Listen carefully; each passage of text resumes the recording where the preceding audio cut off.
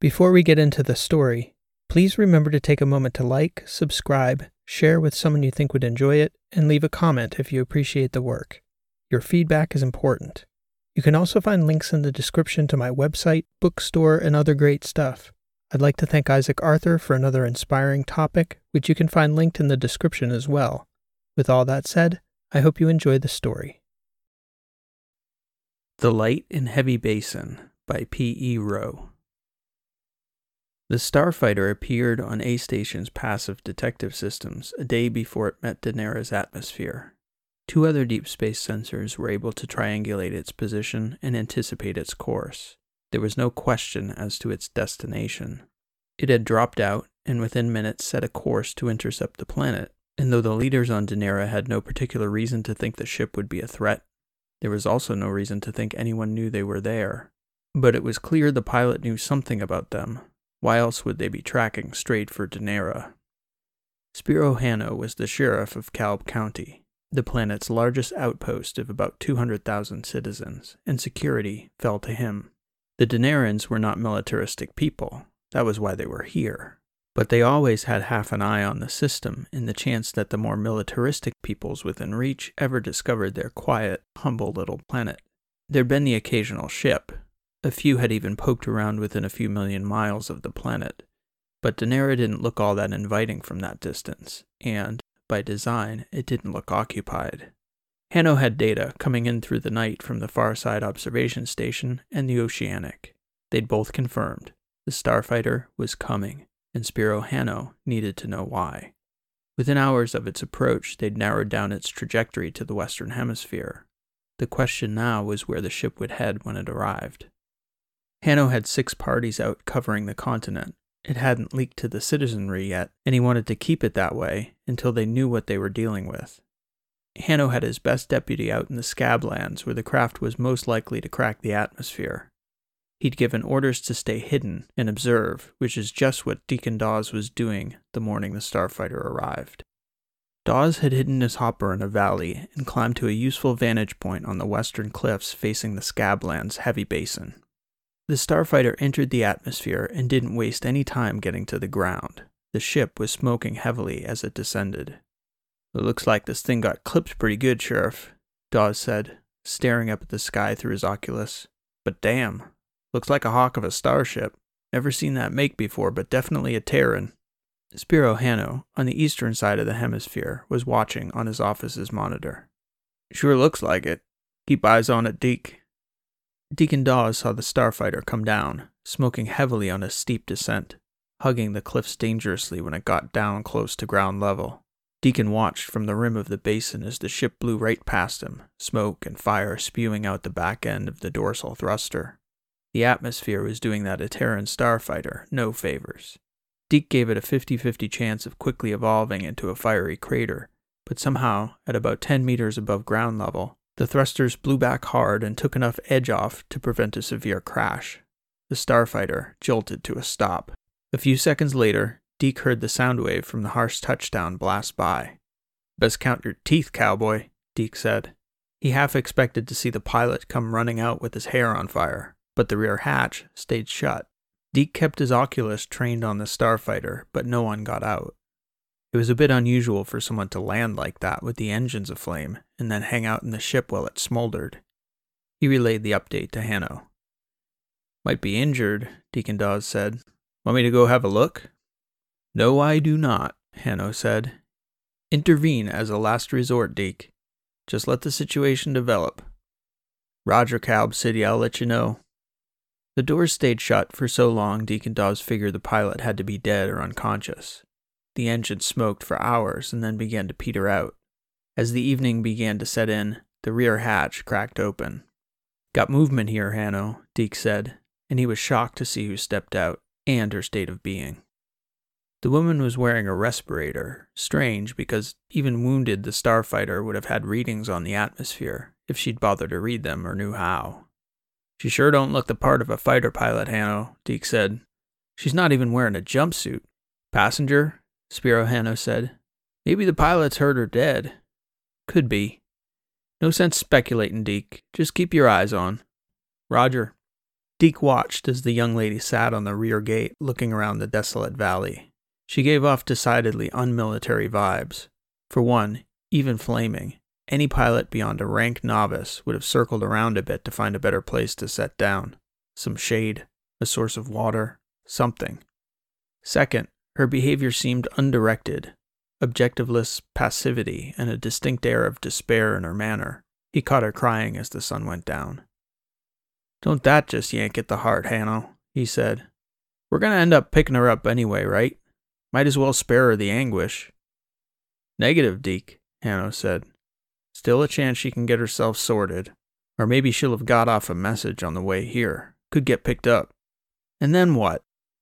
This is a problem we don't need. Let's see if it fixes itself before we go stuffing our noses in it." "Okay, boss." As the sun set, the young lady went back inside, and the rear hatch closed. Deke spent the night on the cliff with his Oculus trained on the starfighter. Early the next morning, the woman climbed atop the ship with a scope and began to survey the landscape. "Oh, hell," Deke said. "I think she's going to make a break for it." Spiro Hanno watched from the station in Calb City. He didn't like what he saw, but he had to agree. "We gonna let her, boss?" Deke asked. "She's gonna fry down there. If help were coming, she sure as hell wouldn't be cutting out into the desert, at daybreak no less." "Hell is right," Hanno said. It was trouble. It had been over 60 years since the Denarans had splintered off the Trasp colony.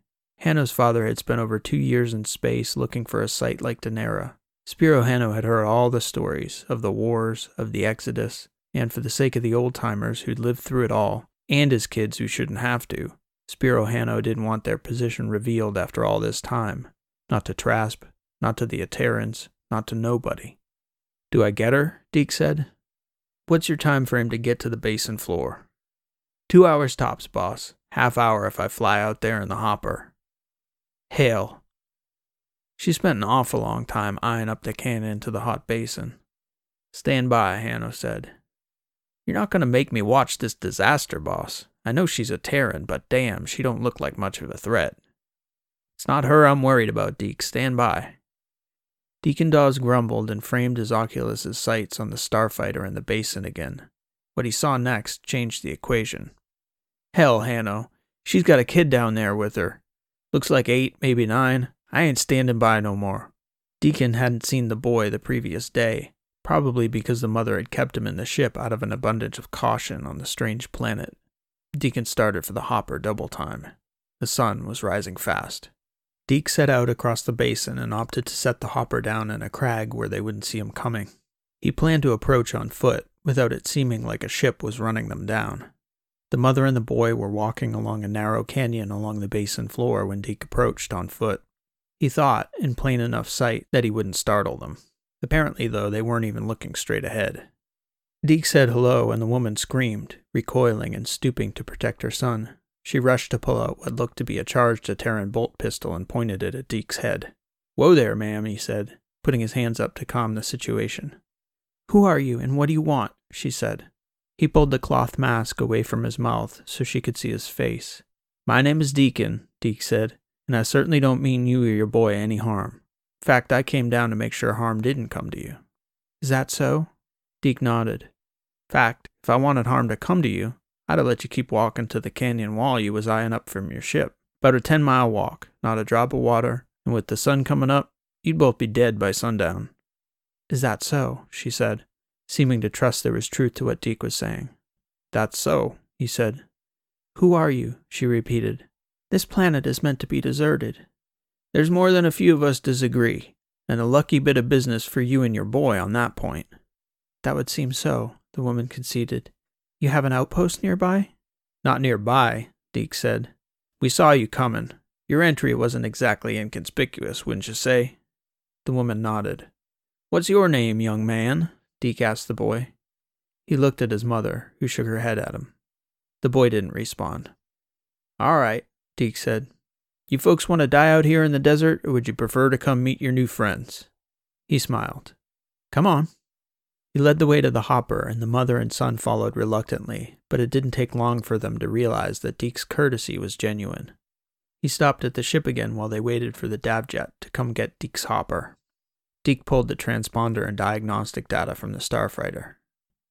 Neither the mother nor the boy opened up much on the 2-hour ride back to Calb City. They had the look of folks who recognized their fate now relied on the charity of others, and Deke recognized that for Terrans, that had to be an uncomfortable proposition. Hannah was at the port to meet all 6 deputies on the detail, as well as the Davjet pilot, and it was an uneasy meeting, because no one really knew what to do with their new guests. The presence of Terrans on Danera would set off a charged debate about the fate of the mother and the boy, and Hannah was old enough to know that debate could go to some uncomfortable places awful fast. He ordered his deputies to strictest secrecy, and set about interviewing the woman to figure out how she'd come to be on Danera. She and Hannah had a long discussion in a quiet side office in the port's admin wing. She wasn't as initially forthcoming as Hannah would have liked, but he came to believe it wasn't anything other than dumb luck that had brought her there. She'd rushed the boy into the starfighter when their home on Addis was hit, and when things got too hot to wait for her husband to get back to them, he told her to take off. They'd barely gotten out on autopilot, and not unscathed at that, and according to the woman, who purported to be a Mrs. Keenan Stock of a terrace, it had been the autopilot and a random scan through reconnaissance logs that set them on a path to the safest uninhabited planet they could cruise to. "Who are you people?" she said, after Hannah seemed satisfied that he wasn't going to get any better answers. "You're not flying any colors, not of Trasp nor a terrace. What are you going to do with us?" "That is complicated," Hannah said. "It would certainly have been less complicated for us if you hadn't found us here, ma'am, but it happens now that you have." "I'd like to go home." "That's interesting," Hannah said. "Seems to me like you fled home fast enough to smoke out your engines." "You know what I mean, Sheriff." "We're rather isolated here. Only ship on the planet capable of getting you back to a terrace, if there is one, was the one you flew in on, which I hear is in pretty rough shape." "You wouldn't let us go if it could fly, would you?" Hannah thought about whether he would be straight with Mrs. Stock. "Right now? No, I couldn't let you go. Our stability here has relied upon no one knowing we existed. I'm hopeful we can come to an understanding. But Deke was left with a tough choice, ma'am, and he chose to save your lives. In return for that kindness, I suppose we're going to ask you for your patience and cooperation while we figure out what to do about you now that he did. It's not a straightforward situation you and your son are in, exactly." "Are we in danger, Sheriff?" "Relative to the hot basin without a canteen, ma'am? Your patience, please. We're civil people, but we too have to be cautious. Fair enough?" Mrs. Stock nodded. Deke was waiting in the hallway when the sheriff left the office. Hannah could see the young deputy was more invested in the situation than he cared for him to be. "What are you going to do with her, Hannah?" Spiro Hannah shook his head. "Do me a favor and call Pip," he said. "She's going to raise holy hell with me, but who better to trust when you need it than family?" Hannah briefed the deputies, swearing them all to secrecy, and in the moment, it seemed the best of limited options. Calb City was a small place, and her people had ample cause to be suspicious, and even hostile to outsiders, especially Terran ones. But, as Sheriff Hannah put it, Mrs. Stock didn't need her day to get any worse, and being the focus of a planet-wide debate, where her identity, liberty, safety, and even her life would be imperiled, wasn't exactly the welcome Spiro Hannah had in mind for a harmless young art teacher and her 8-year-old son. "How long do you think you'll be able to keep this a secret, Dad?" Pippa asked when she got to the port. "She even sounds a Terran. What the hell do I tell the neighbors?" "Tell them to mind their own damn business and come see me if they have a problem." "And Matt?" "I trusted him to look out for my daughter, didn't I? Now I'm trusting him with her." Pip shook her head. "This isn't going to end well, Dad." "The longer she's among us, the softer the landing's going to be when she's found out, Pip. Just do your best." "So is it permanent or what?" "Well, not in your house, but unless you know someone who can repair an Terran starfighter, I'd prepare Mrs. Stock to settle in." Pip sighed. The day's problem quietly became the week's, and, to Deacon Hannah's surprise, after a month or so, no one had raised any alarm at all. Pip convinced the neighbors that the woman was a childhood friend who had suddenly and contentiously split with her husband, and Mrs. Stock had quickly learned to say very little, and to say it quietly enough that her accent wasn't so prominent or alarming. The boy, Eric, meanwhile, with the company of Pip's kids, seamlessly adapted to Daneran culture, which wasn't so different to a Terran life that he seemed foreign very long. Within several months, Eric was sent to school, and Mrs. Stock herself went to work for the Calb City Maintenance Department. Soon after, she was given her own water truck and care of the trees in the southwest quadrant, which she cared for as diligently as any of Calb City's own workers would. In the months that followed, every several weeks or so though, Mrs. Stock would approach Sheriff Hanno about the Starfighter, and each time he would deflect, stating that he was working on it, trying to get someone qualified to look at it. But to her, Hanno didn't seem all that eager to help. After a while, she gave up on him and went to Deacon Dawes. Deke tried his best to make sense of the diagnostics, and he often needed help from Mrs. Stock to read through the script in the obscure files of the Ateran Diagnostics Manual. A few months later, she told him to stop calling her Mrs. Stock. It was Keenan now, just Keenan, and as helpful as Deke tried to be, he couldn't help but hope he never got the ship off the ground. Hanno sanctioned 2 trips out to Heavy Basin the following year, the first with himself, Deke, and Keenan, which bore no fruit. The second with Deke, Keenan, and a hopper mechanic, Grayson, who was a friend of Deke's.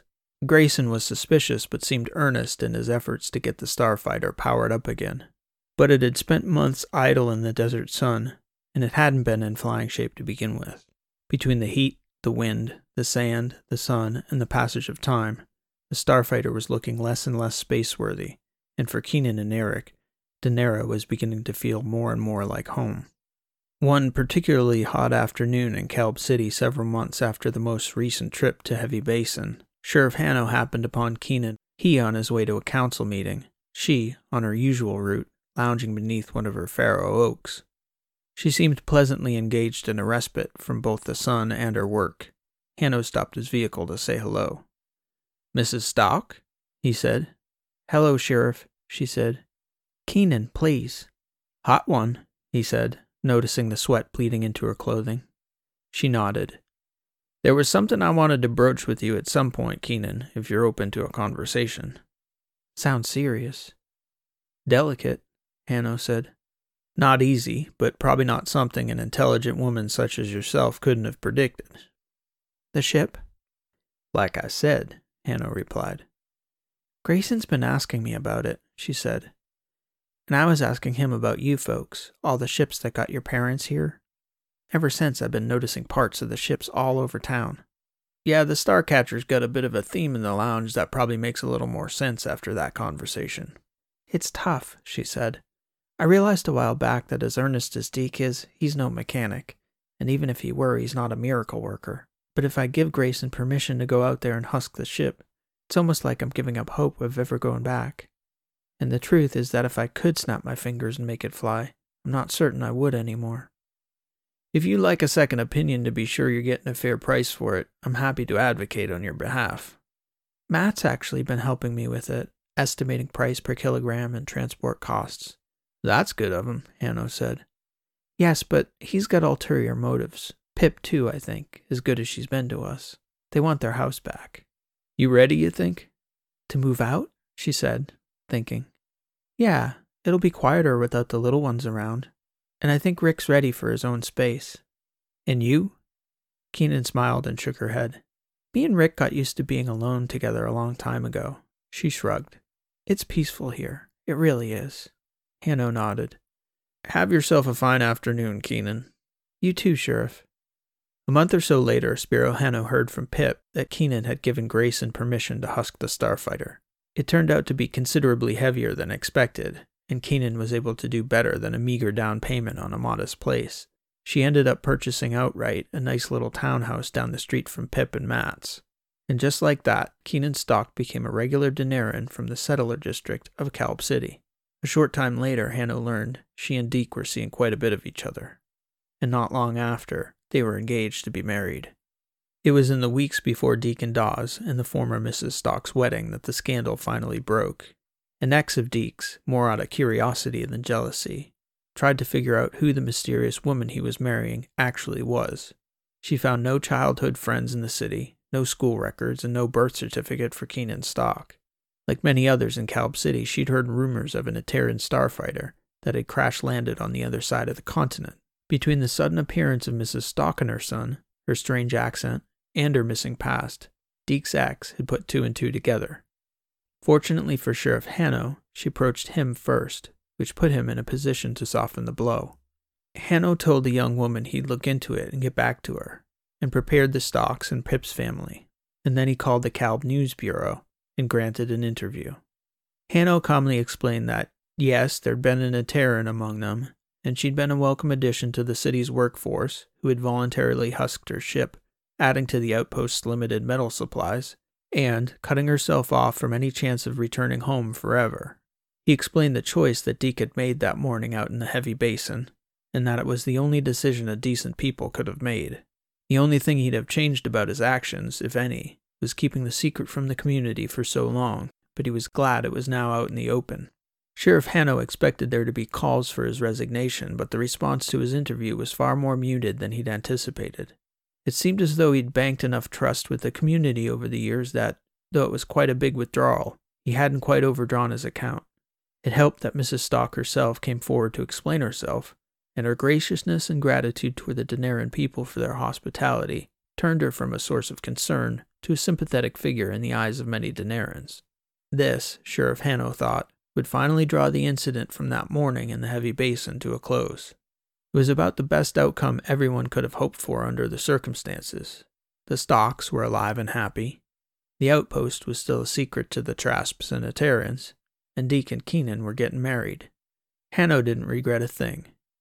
Over the years, he'd celebrated at their wedding, congratulated Deke and Keenan on the birth of 2 children, and had even gotten to know young Rick quite well as the boy grew into a teenager with an avid interest in scouting and law enforcement. He was such a personable kid, Hanno thought he'd make an excellent deputy, and he had a great example to look up to in his stepfather. Both Hanno himself and Deke were looking forward to a day in the near future when they could pin a star on young Rick for the first time. Hanno was counting down his final 6 months before retirement, on a morning much like the one 8 years prior when Keenan and Rick had arrived, when the Oceanic picked up a signal from the passive monitors at the edge of the system. The ping was confirmed, triangulated, and followed over the following 16 hours, and though they'd picked up passing ships often enough over the years, none of them had given him the sinking feeling in his stomach that this one did. They couldn't get a transponder lock on it, but Hanno almost didn't need technological confirmation to tell him what his gut told him. It was a Terran. When it got close enough for a visual from Farside the night before it arrived, the picture on the scope was clear. A starfighter, similar in make to the former Mrs. Stock's ship. Hanno suspected this ship, though, was neither damaged nor piloted by an amateur. He expected to be seeing the pilot soon, and tracking as it was steadily for Daenerys, Hanno knew the time of arrival. The following afternoon, just ahead of Hanno's expected time frame, the starfighter touched down at an inconspicuous distance from Kalb City. It made no flyover and kept low enough to the horizon so that few in the city were even aware of its presence beyond the city officials. It hadn't even made the news yet. Sheriff Hanno went out to greet the pilot, grateful for the uncharacteristically muted approach from the Ateran military craft. He arrived at the scene to an opening rear hatch and a middle-aged man wearing the uniform of a high-ranking officer, though he couldn't tell what rank at distance. The sheriff approached alone.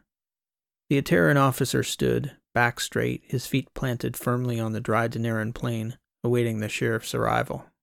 "Welcome, sir," Hanno said, nodding at the officer. "Am I?" he responded. "I encountered a powerful jamming signal as I entered the planet's space. A sign of welcome, no doubt." "Far more welcoming than the alternative, I think you'd agree," Hanno said. "We like our privacy here." "I see," the pilot said. "Officer..." "Sheriff Spiro Hanno, and I gather by your uniform and epaulets you're an Ateran colonel?" "Commodore." "Commodore? Oh, well then, sincerely, welcome, Commodore. I'm going to take a stab in the dark here and guess you might go by Commodore Stock, then." The pilot's eyes cracked slightly wider, despite the well-practiced composure of a veteran fighter pilot. "I wouldn't have expected my reputation to precede me this far out." Hanno shook his head. "Not your reputation, sir." He could see the Commodore processing, struggling to keep his emotions hidden. "What are you saying then, sir?" "I suspect you've been traveling a while in your search, no? And given we have much to discuss, I'd consider it an act of good faith on your part if you powered down your weapon systems, your engines, and your transponder, and joined me at my daughter's table for dinner, Commodore Stock." "We didn't pick up the starfighter anywhere on our approach, Sheriff. Will you tell me, please, are they alive? Are they here? Yes, and yes, Commodore, Hanno said.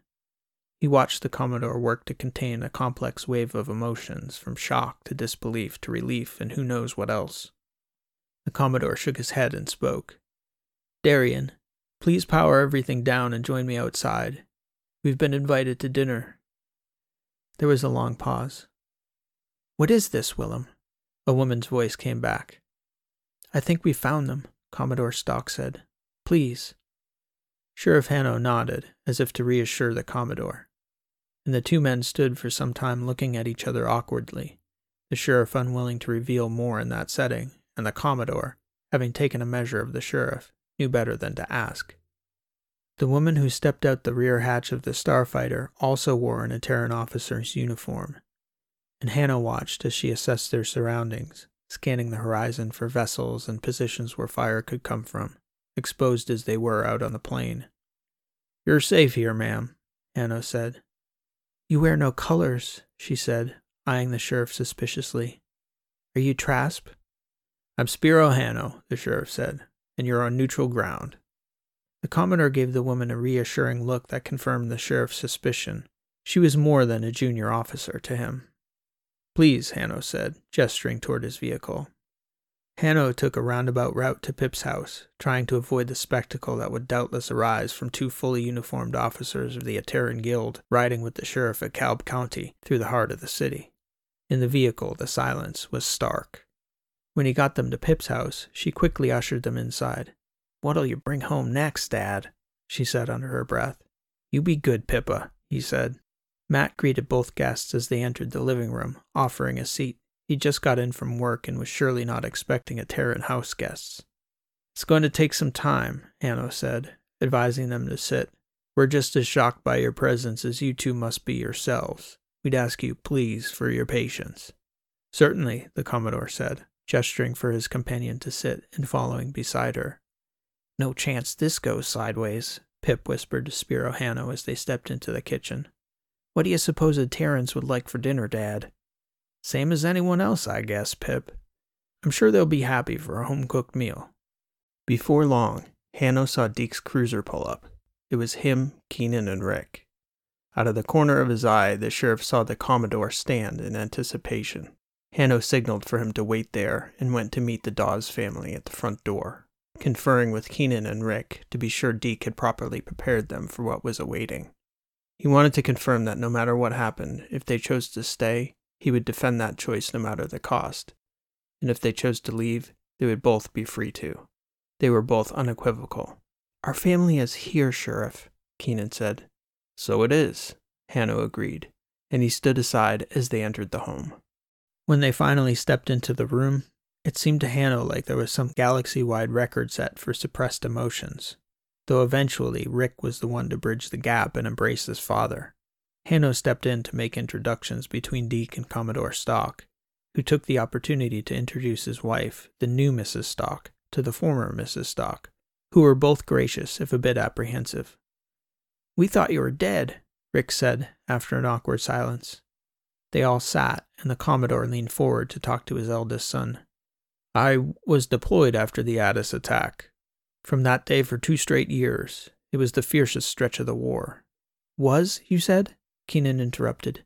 Does that mean it's over? There was an apprehensive nod from the Commodore and his spouse. There's been an armistice.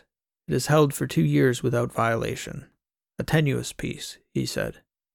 All that time you were fighting? Rick asked. Commodore Stock nodded. You were both declared dead, he said. But I didn't want to believe it, not without confirmation. Debris, a witness, DNA. Over time, I started wondering what kind of information might have been in that starfighter's navigation drives, and we discovered that the squadron had done some reconnaissance work in the year before the Addis attack. Darien was able to track down in archives the list of survey targets for that starfighter you took. This planet was Site 62. It's very gracious of you, Keenan said to Mrs. Stock, to aid Willem in searching for us. It can't have been easy for you. She smiled. I didn't imagine we'd find a trace of you, and certainly not alive, and in such circumstances, but it was important for him to look. We're grateful, Keenan said. It's strange, Darien said. It's unexpected, but I'm very glad to see you both alive. You know, Willem says very little about such things, but I can tell it is worn on his heart. Ours too, Rick said, only we didn't have a way to search. You look well, Commodore Stock said to his son. Healthy, strong, handsome, Mrs. Stock interjected. I've only seen pictures of a boy, and here we find a young man nearly ready to don the colors of Edoras. Rick smiled, and Keenan sat back ever so slightly in her chair. Shall we eat? Sheriff Hanno asked from the doorway. Pip tells me dinner's about ready. Smells heavenly, Commodore Stock said, standing. They adjourned to the dining room and sat. For most of the meal, the silverware made more noise than the diners, clinking against plates as the 8 people enjoyed the goodness of the meal in silence. You've been quite hospitable, ma'am, the Commodore said to Pip. And you as well, Sheriff, though I get the sense that our presence here is not entirely welcome. The Sheriff smiled. My grandparents and your grandparents made quite a habit of killing the other. They did it for long enough my parents' generation thought it a better course of action to cut ties with their own parents for the sake of their kids.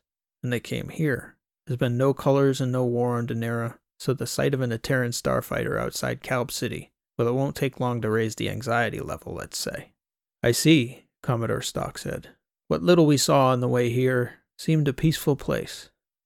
I was of 2 minds that morning your wife appeared in the desert. The smart thing, I kept telling myself, was to let the desert take care of the problem for us. Of course, I didn't know her name yet, but Keenan was in a bad spot. And then Rick appeared. And Deke went running out into that desert too fast for me to tell him otherwise. While they was in the air on the way back here, all I could think about was what the hell I was going to do with them.